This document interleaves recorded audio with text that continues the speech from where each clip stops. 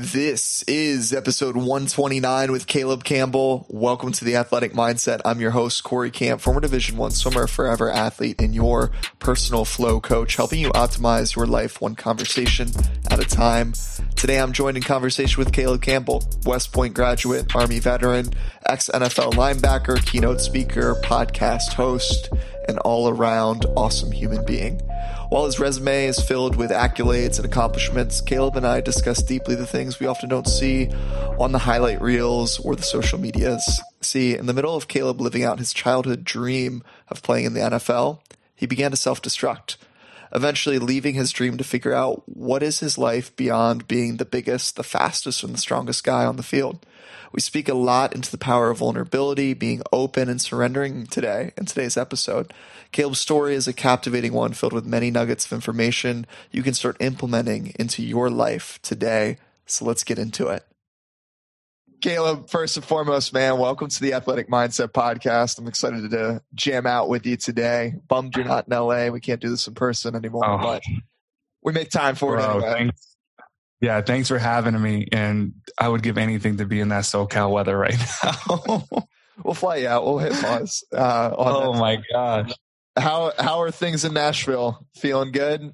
I know you mentioned change of energy kind of brought you out that way. Yeah, for the longest time, well, I wouldn't say for the longest time, but I would say a year and a half ago, my wife and I were in Nashville visiting some friends, and we were driving from Nashville down south to Franklin. And we kind of looked at each other on the highway. And at the same time, we kind of said, like, this feels like home, doesn't it? And I didn't want to accept that at the time because I was still in LA.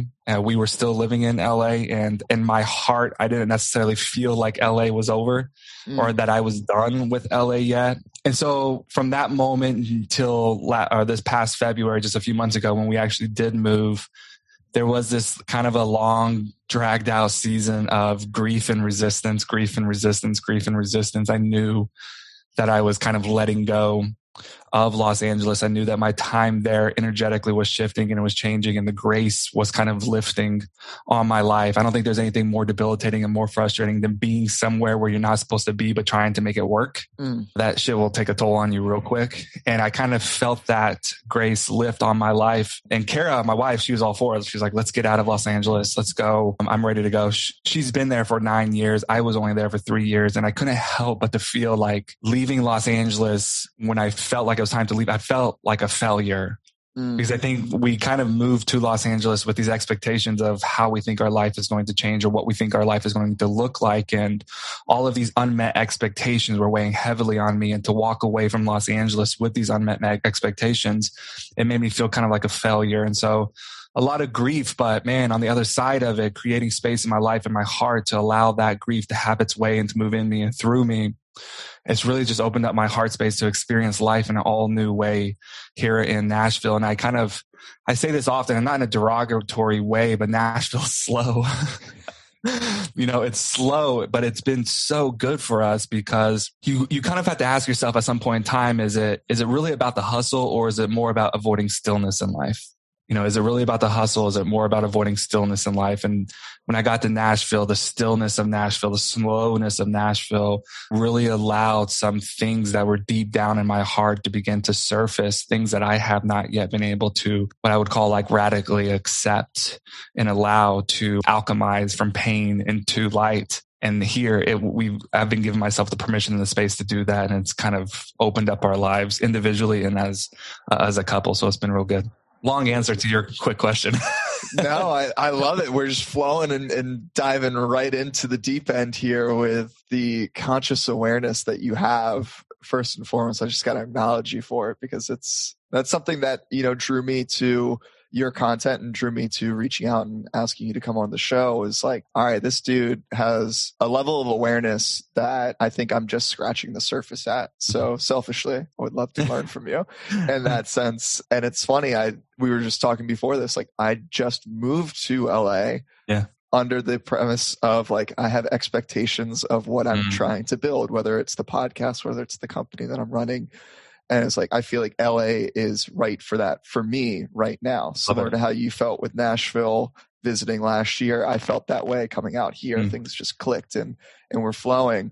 And I think it's really important to just highlight like it could be right for that chapter in your life. Mm-hmm. It doesn't mean that it's the entirety of your life. Just like sports can be, the perfect vehicle or playground for you to help discover your identity and who you are, but it doesn't have to be the end all be all. Like this, what defines you, which I feel like is, great part of your story is obviously growing up in football, playing in the league, but then you also had this unique experience of going to West Point and having, what was that like because you were one of the first players out of West Point, drafted in 10 plus years at that time? Second player in the history of West Point to be drafted, and the first actual given the permission to go and play. And yeah, that was just such a surreal season of life, because at that time of my life, you think of the most or the least emotionally aware person you've ever met in your life, and I'm that person. I'm so full of hurt, so full of pain. Shame is the driving force behind my life. This deep, innate fear of being exposed and seen as somebody that doesn't have what it takes was so wildly and deeply scary to me. And so in a lot of ways, anytime I felt exposed and anytime I felt like you were about to see who I really am, rage, that was my best friend. And I would use my anger and my rage and my physical stature to regain control of any situation. And so life in that season throughout West Point was so just erratic. It's very erratic. And on top of that, I'm, my sophomore year, I'm the 6th rated strong safety in college football. I'm at the end of that year. So all the college scouts start coming around and asking, or NFL scouts start coming around and agents start coming around and asking, like, what's the deal with Caleb? If he ends up on somebody's draft board, like, what's the deal? And so my sophomore year at West Point, the United States Army created this thing called the Alternative Service Obligation Policy, ADSO. And essentially it said that whenever a cadet athlete has the possibility of playing a professional sport, or if they have a professional contract, they are able to actually pursue a professional sport and also serve simultaneously. And so that got kind of issued my sophomore year. So I go on my junior and senior year and, get through and end up getting selected in that year, 2008 NFL draft. And it was just such a surreal moment of like when you have longed your entire life to belong, but you yet have not learned how to belong to yourself. So no matter where you are, no matter how much you do, you still feel like this square peg trying to fit in a round hole, right? You still feel like a foreigner in your own skin. And I've lived like that my entire life, ever since I was a kid, and especially in high school, just never feeling like I belonged anywhere. And now suddenly I get drafted and I look at my phone and I have 400 text messages and all these calls and every reporter trying to call me. And I'm like, oh my God, I've been searching for this long. I've been searching for this measure of acceptance and belonging my entire life. And, it was crazy because I remember driving home from Radio City Music Hall back to West Point because I had an exam the next day. So there was no celebrating getting drafted. And it was a moment inside of that car where it was just so fleeting, where that feeling of belonging and that feeling of acceptance, like I felt it. And as soon as I felt it, it was gone. And it was replaced with this fear of, holy shit, what happens if I'm not enough? What happens now? The whole world is watching me. The whole sports world is watching me. My story was just documented on national television at the draft. All this stuff happened. And I felt this immense pressure just begin to suffocate me of like, oh my God, this isn't me going to the NFL. This is me now risk being exposed that I'm somebody that doesn't have what it takes. And, that night I went back to my room, and that was the first night that I've ever experienced a panic attack. Just woke up, couldn't catch my breath. I literally thought I was dying. I had to crawl to the bathroom and turn on all of the community showers basically to try to drown out my cries, drown out my sobbing. And that was just kind of a reckoning for me, because I got caught in this liminal space, this tension of like, oh my God, my life has just radically changed. Everything that I was looking for is here now, but now I'm living in this void of holy shit. What happens if I'm not enough? Oh my God, what happens if I don't make it? And that just began to suffocate me. And so, yeah, I ended up getting playing, but on my first day of my NFL career, the day I was supposed to sign my NFL contract, I get a phone call from the Department of Defense and saying like, damn, that policy that was going to allow you to play, it no longer exists, and you have to report back to active duty immediately. And Corey, when I tell you, like, a lot of people were like, oh, you must have been bummed. Oh, that must have been so hard for you. Bro, I was ecstatic. I was so thrilled because I knew I wasn't going to make the team. I played better football when I was in 6th grade. So I knew I wasn't going to make the team. And now I just kind of got this get out of jail free card, right? Where I didn't have to be exposed as an athlete or as a man that doesn't have what it takes. I had to go back to the military and serve for 3 years. And that's when I kind of made kind of this mental commitment of like, okay, you got 3 years to get your shit together. So I did what every athlete knows how to do. I got bigger, faster, and stronger. Right? I try to outperform my fear. I try to outperform my shame. I got bigger, faster, and stronger. And I told myself, all right, this is it, man. You're in the best shape of your life. You're fast. You're strong. After 3 years of serving, I did everything I needed to do to make sure. And I'm literally the best shape of my life. And I get back to the NFL, got an opportunity to sign with Detroit. And I remember my first day on the football field, I realized like, holy shit, as soon as I stepped on that field, I puked everywhere because that fear didn't just hit me, but it hit me like 10 times stronger. And I suddenly realized like, I'm part of my language, but like I'm fucked. Like everything that I just did, hoping that I could get bigger, faster, and stronger to outrun this fear, to outrun this shame. I realized it was not enough. And I kind of in that moment knew, holy shit, like I'm fucked. I like that. I like the analogy, the picture that you're painting here. I don't obviously have to hear, but what I'm envisioning is, and I see it time and time again, we're not addressing our heart and really what that is trying to tell us and what it wants. And we're so busy, especially in the athlete culture, military culture, like packing on more muscle, packing on, like let's pour things on top of our heart and that will protect it. But it sounds to me, I mean, at least now in your life, you've made a shift where you've allowed that heart to express itself and have space to do so. How did you go about navigating that though? Because the culture at the time, I mean, we're talking 2008, 2010, like mental health and listen to your heart voice was definitely not like top newsworthy headlines. You know what I mean? You're probably making waves in the locker room. People are scratching their head, looking at you funny if you're saying, yeah, my heart's telling me I need this today. And I'd be like, all right, dude, I think you need to watch some film and bench shut press. The hell up. Yeah. How did you navigate that? Because I think it's tough, obviously, being in an environment that's not allowing you to express your authentic true self, but you need the ability and the space to express that to perform better. Yeah. It's a catch-22 there.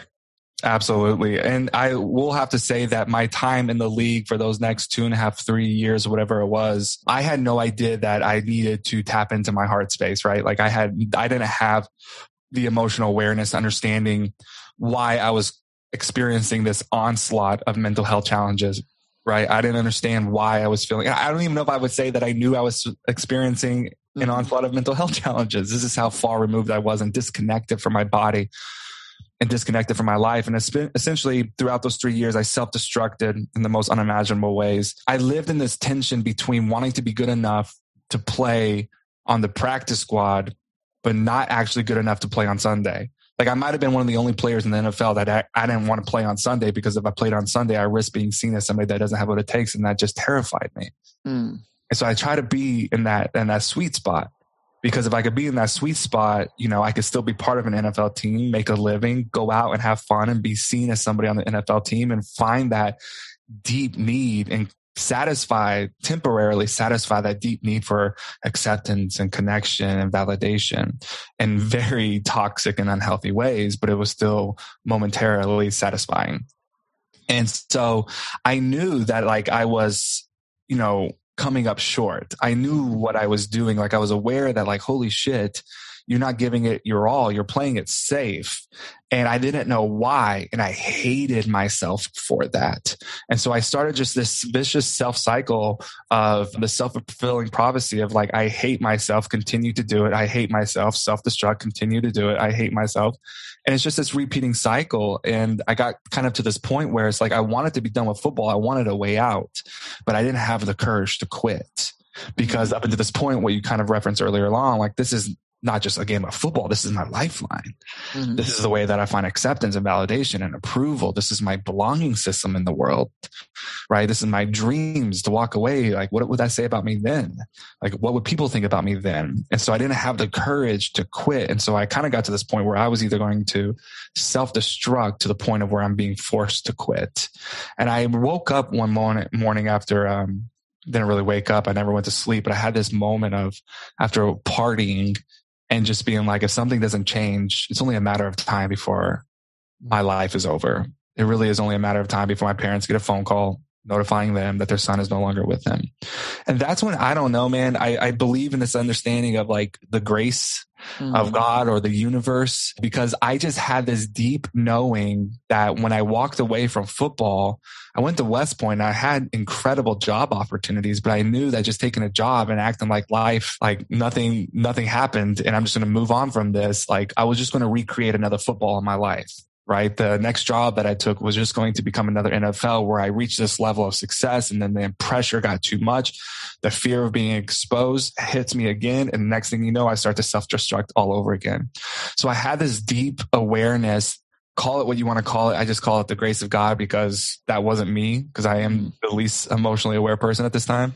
And I just knew that I had to walk away from everything and go discover who the hell Caleb Campbell really is. What are the driving forces behind my life? What is this fear that suffocates me? What actually is happening in the deeper parts of me, right? Like I did everything I could to follow the rule book of life that I had been taught, and it landed me here.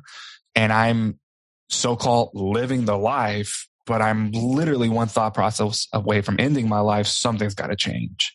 And so, man, long story short, Corey, I was in my aunt's basement. I had just, no joke, opened up my third bottle of wine, pretty drunk, like, you know, playing this self-pity game. What the hell am I going to do with my life? What happened? Hating myself, hating life, mad at God, you name it. And I'm scrolling through Twitter. And I don't know what it was, but I scrolled through Twitter and I saw this series of tweets from a church in Canada that suddenly, for the first time in my life, as I'm reading through these tweets, I feel seen. I feel known. Somebody put language to my inner turmoil, my inner chaos. Somebody finally helped me make sense of it. And I was like, holy shit, this is my life. Man, in that moment, I feel like there's this divine encounter with love, and I sobered up and I instantly knew that that's where I was supposed to be. And I literally went from playing in the NFL to packing my car, driving into Canada, walking into a random church saying, hi, my name is Caleb. You don't know me, but I feel like I'm supposed to be here. Can you help me fix my life? And they said, yeah. And that's when I basically moved into a church, slept on the basement floor of a boiler room, became a janitor of a church for about 5 years of my life so that I could begin the trauma-focused therapy that would radically change my life. Almost at a loss of words, man. It's a beautiful journey. And it's funny looking back how these moments in our lives play out perfectly. Yeah. But obviously when it's happening, it can feel like a living hell. And it is a hell, though. Yeah. This is what people have to understand. And this is where we don't do a good job at putting language to this for people. There is a metaphorical death that's happening. Mm-hmm. Life is always inviting us into a deeper, more expansive, more real, more satisfying, more fulfilled, more purpose-filled experience. But it doesn't come first without a death. A metaphorical death, whether that death is walking away from a relationship, the death of a reputation, the death of a job, or whatever it might be. And what we haven't done a good job with, and this is what I'm really passionate about, is how do we create the emotional space in our hearts and our lives, and how do we deploy the emotional skills that are needed to travel between those two worlds? Mm-hmm. Because that's liminal space. right? This life that I know no longer serves me, but the new has not yet appeared, and I'm in between somewhere. That shit's scary. Yeah. Right. And this is where the athlete's mind does not benefit us, because in the liminal space, willpower is our enemy. We can't perform our way into a deeper, more expansive life. We have to surrender our way. Yeah. And willfulness is the enemy of surrender, right? Because there comes a time in our lives when moving our lives forward is not about doing more, but learning how to resist less. Yeah. I say it a lot, of learning to just be. And that's something that I've personally struggled with. It's as simple as that, and it's as hard as that. It's as complex as that. But I think, too, to your point, right? Like growing up in the athletic environment and culture and the societal pressure that comes with that is this constant external push of, okay, well, if you're not running routes, or if you're not like taking extra hits and doing this on the days off, then, that guy over there, the number 8, prospect in the nation, he's getting better than you. And that gap between the two of you guys is just increasing. And if you really want to have value in your life, you're going to need to work a little bit harder. And what I hear in your story is like that opportunity that the Army gave you to hit pause for a second was almost like the universe's first opportunity to be like, hey, look, man, like get okay with this space of just experiencing and just being. And it was like, all right, yeah, I'm not going to really listen to that. Like I'm going to work to get bigger, faster, stronger. And then the universe came back and was like, hey man, like I tried to teach you this. Here's another one. You're not getting it. You're not getting it. And let me be clear too, because I think there is a place to get bigger, faster, and stronger. I think our willpower is essential. Like we have to learn how to, this is the balance between the masculine and the feminine, right? We need to show up. One of my favorite quotes from Dwight D. Eisenhower on outside of Blake Field at West Point, when you run onto the football field, it says, on the fields of friendly strife are sown the seeds that upon other fields on other days will bear the fruits of victory. On the fields of friendly strife are sown the seeds that upon other fields on other days will bear the fruits of victories. And what it's saying is like that resilience, that grit, that persistence and perseverance that are all natural or necessary attributes for you to succeed on the fields of friendly strife, the football field, basketball court, whatever it might be. Those are the same intrinsic qualities that's going to help you carry on in life. So there is this beautiful balance between the masculine and the feminine that we have to learn. We've just really learned to find our value in the masculine. We've learned how to find life in the masculine, and we're not comfortable with the feminine because the feminine is all about flow, surrender, letting go, right? And that's scary because we haven't been well trained in that. But there is a beautiful balance, a marriage of the two that has to happen for us to actually, I find, to really coexist and co-partner with the God of this universe and to create a life of flow that we are absolutely finding to be most fulfilling, right? And so it isn't necessary. Like I often say, take that willpower and that willfulness as far as you can take it. But at some point, there's going to come a time when you just can't keep moving forward. And you need to recognize and reframe that season of life, because if you think about it, like we are inundated with, the 10 steps to create a dream life. We're inundated with just do this, try this, do more, right? But there comes a time when we can't move forward any further. Like we're fucking tired. Yeah. Like we're tired. And so you've suffocated that willfulness. Now this is a reframe that needs to happen, because your natural instinct is going to be like, hey, I just failed.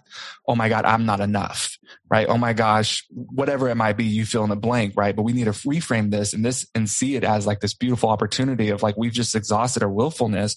Now this is a doorway for us to begin to implement the willingness, the posture of our heart in this seat of willingness to let go. The willfulness is the masculine, the willingness is the feminine, right? And so now we learn how our life can move forward by surrendering, how our life can move forward by letting go. And this is the beautiful marriage of life that is our life journey.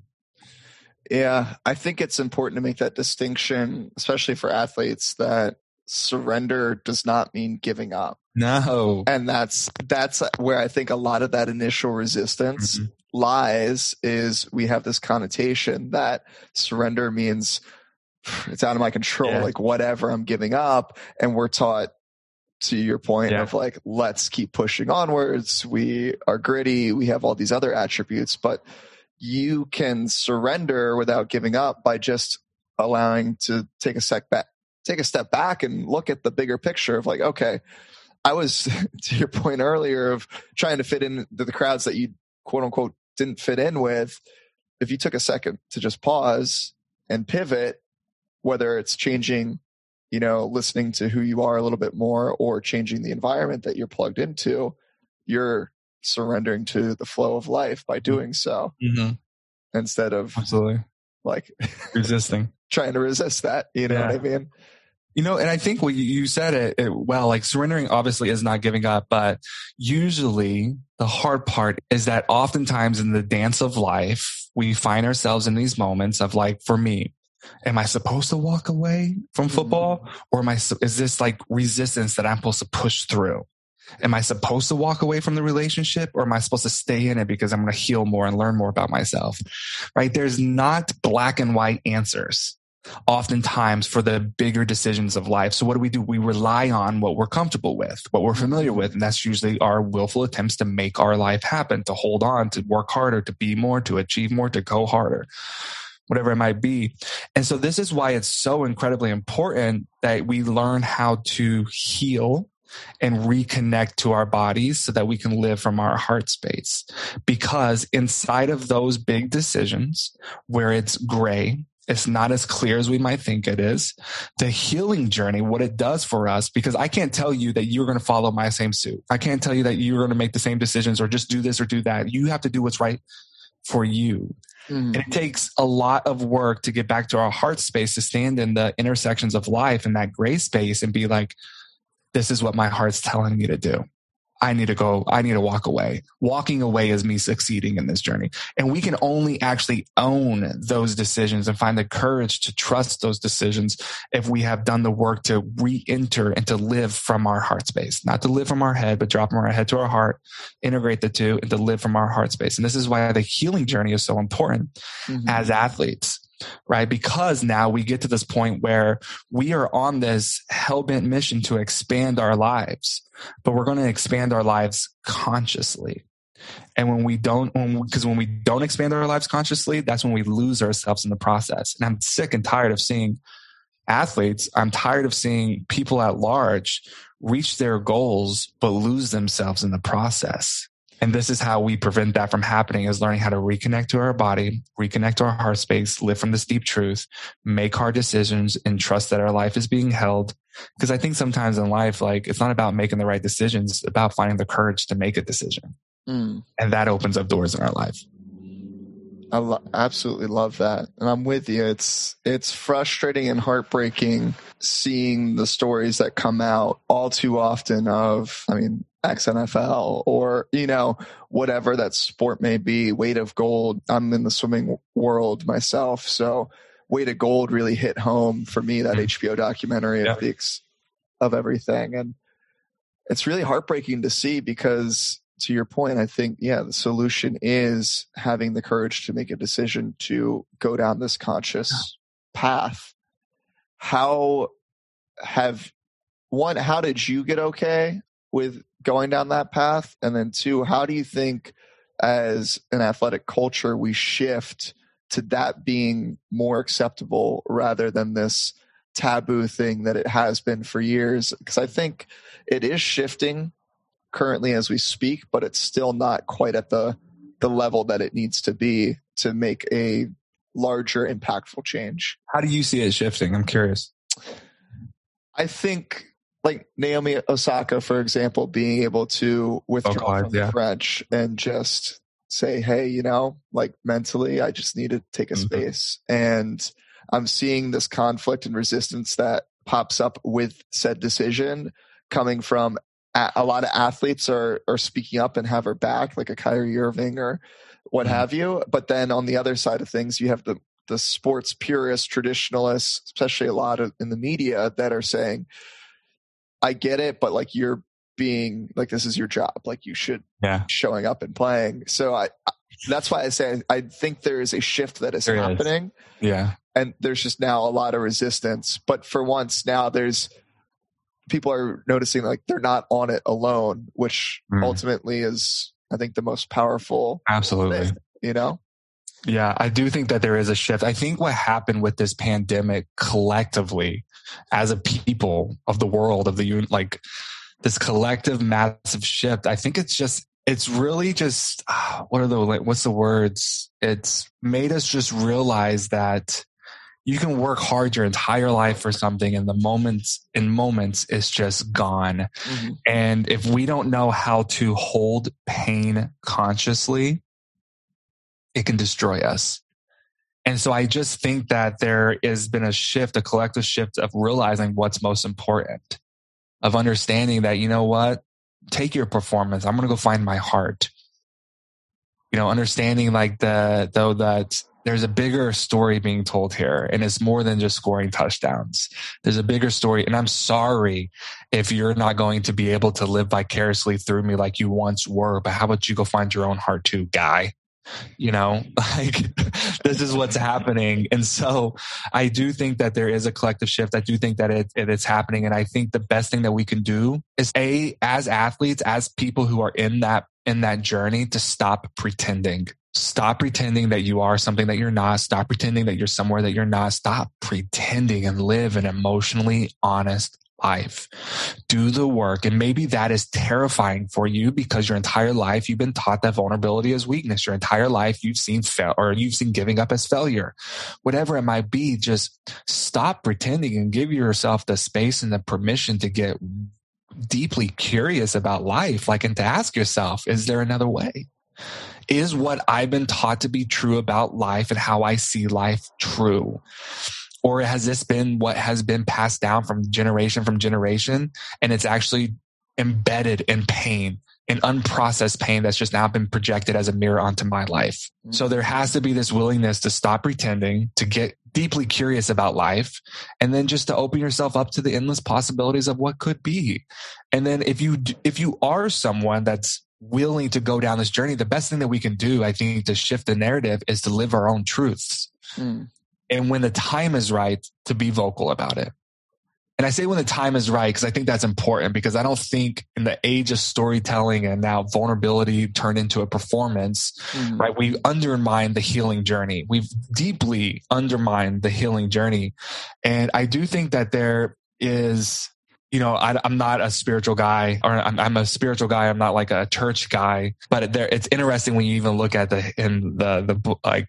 biblically, when you look at scripture, we have written record of Jesus when he was up until he was 13 years old.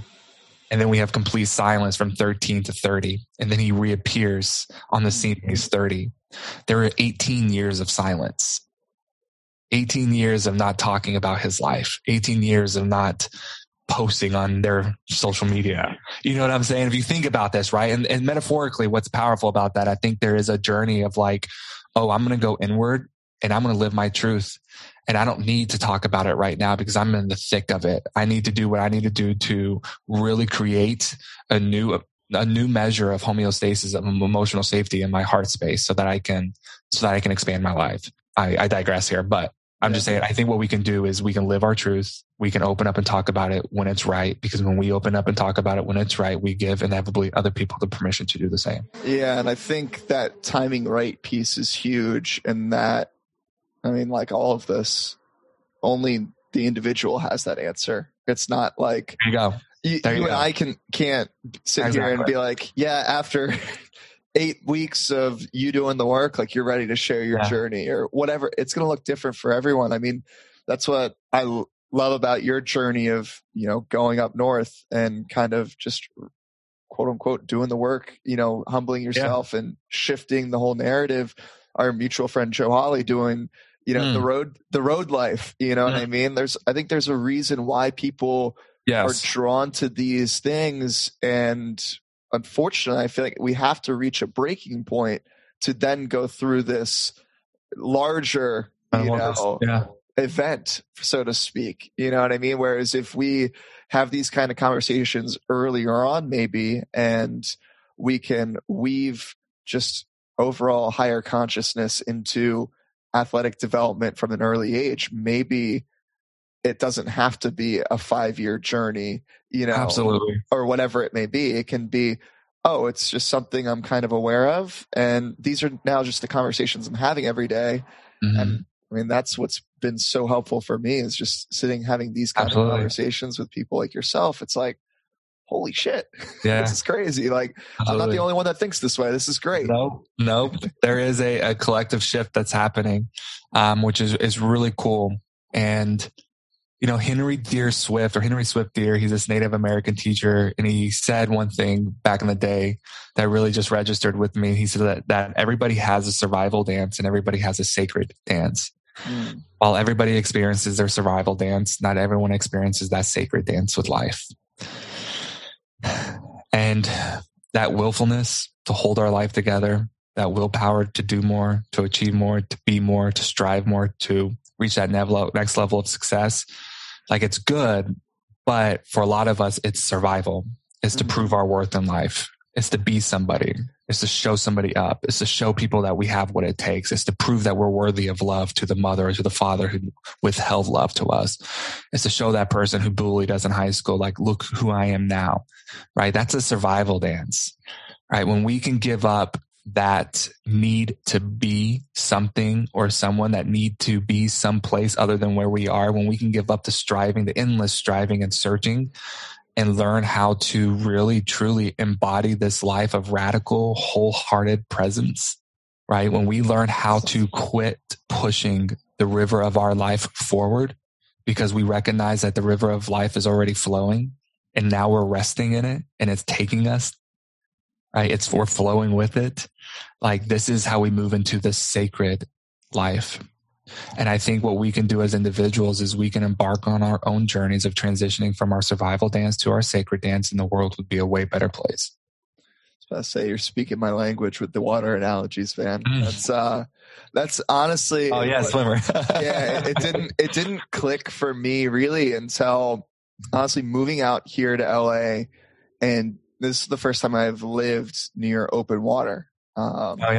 So, to me, when sport ended, I don't know what it was like for you with football, but for me, I didn't really want to look at a pool because I had that unworked trauma that was existing there. I hadn't achieved at the level that I had really wanted to. So I was hesitant and resistant to dive back into that pain by going back into the pool.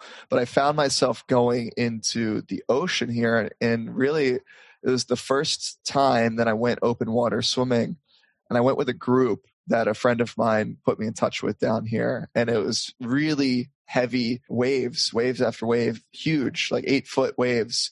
And the rest of usually they set up buoys, but the group couldn't put out the buoys because of how rough the surf was that day. And they were like, all right, we're just going to like practice going in and out of the surf, like kind of on your own, like go do your thing. And I was like, okay, cool. So I went through all of it, and I get to the other side of the surf, and I was like overcome with this just sense of stillness and peace. And I looked around. No one else was able to get through the surf that day, except for one other guy. And I just felt this instant grounding and connection of like, wow, I've just fought through it, but on the other side of it now, there's this stillness. But it really brought me back to just swimming in general is the perfect metaphor to surrendering to flow of life. Is when you try to fight through the water, like quite honestly, it was one of my favorite things to see like the football players try to swim, because they would just try to muscle their way through the water. And I'm sitting here like, that idiot, like, don't they know they just need to like surrender and float and just be like, that's the secret. And I'm like, it was a great just reminder to me of like, oh shoot, I've been trying to force this, like, let me just catch this wave rather than fight through it. That's beautiful, man. That's a great analogy. And that's honestly, that's the big transition in life is moving from that striving to surrendering to allowing the flow to push us forward. It's like we go through these 3 levels of like, okay, early on when we're living with these unconscious patterns dictating our lives, it's like life is happening to us, right? Like, why the shit is this happening? All my life is falling apart. I'm the victim, pointing the finger, deflecting, blaming, whatever it might be. Then we get a little bit of work, inner heart surgery, And then life is happening for us, right? Now we can ask, like, in the midst of our pain, we're learning how to hold our pain consciously. And we're in the midst of life unfolding and falling apart, where you can be like, what am I learning? Like, what are you showing me? Oh, that's interesting that I responded that way, right? So our heart space is opening up, our mind awareness and our body space are all coming into alignment as we're understanding the deeper things that are at work spiritually and energetically in our lives. And then that next level, man, of like radical surrender, this willing to let go of every way that you think your life should have changed, but didn't. Every, person who you think you should be, but you're not, right? When you let go of all of that, you learn how to be here now and it be enough, because you've learned how to embody with your mind space, your body space, and your heart space are all living open. And you are living this life of wholehearted presentness. You now allow life to move in you and through you. Mm-hmm. And this, I feel like, man, this is heaven on earth. This is what we're looking for. This is how we get back into the flow of life. This is how we manifest the things that we actually are inherently desiring, right? This is how it is. And it takes a radical level of trust, of surrender, and it takes a radical level of self-compassion, which a lot of athletes are not well versed in, because we just demand ourselves more and more and more, right? So we're playing a whole new game here. We're playing a whole new game with different rules on a different field and different metrics of success. And it's important that we understand that. I like that last little bit too, that you just touched on, of different metrics. Mm-hmm. Because I think that is something that a lot of athletes struggle with post sport. It's because now all of a sudden, like, there's not that immediate feedback of, well, you went out on Sunday and you had 10 tackles and intercept, like whatever it may be. And that immediately was like, hey, you had a great game. Or let's watch film and let's, reset, and that determines the next step. Like, the inner work, I think, really is this opportunity for us to develop our own film study practice in our life. And it opening up and allowing that space to listen to your heart is that feedback that we truly need. But it's hard to get started. What would you say for someone listening in that this is totally new for them? What would you say step one? Hire a therapist. Perfect. No, I think there is something so powerful in learning how to learn self-awareness. Mm-hmm. This is so critical. Like, for instance, let me give you an example of, like, we're playing a different game and there's metrics of there's different metrics of success in this new inner game. So let's take, I just got back from the gym. I put 315 on the bench rack and I bombed, right? I ain't getting that shit up. Where my natural, or what once would have been a metric of success, is to be able to rep 315, right? I got off that bench angry at myself and internally said, Caleb, you're weak. You're a failure. You're fucking dumb, right? Hard on myself. My new metric of success is learning how to catch myself in those narratives. I was able to pull myself away, observe myself, deploy self-awareness, and just simply ask, like, whoa. You're being so mean to yourself right now. Like, why are you being so mean to yourself, right? So I was able to observe the inner narratives. I just succeeded. I didn't meet my benchmark necessarily, but I, in my inner game, just succeeded because I was able to, in the moment where I was feeling very frustrated, I used that frustration as a cue to learn how to deploy self-awareness, then to observe my inner thought life and to adjust accordingly. Okay. So Viktor Frankl, who I highly suggest, was like one of the first like psychotherapy books that I read a decade ago, A Man's Search for Meaning. He has a beautiful quote out there that basically says, between stimulus and response is choice. Our choice in that between stimulus and response will dictate our life, right?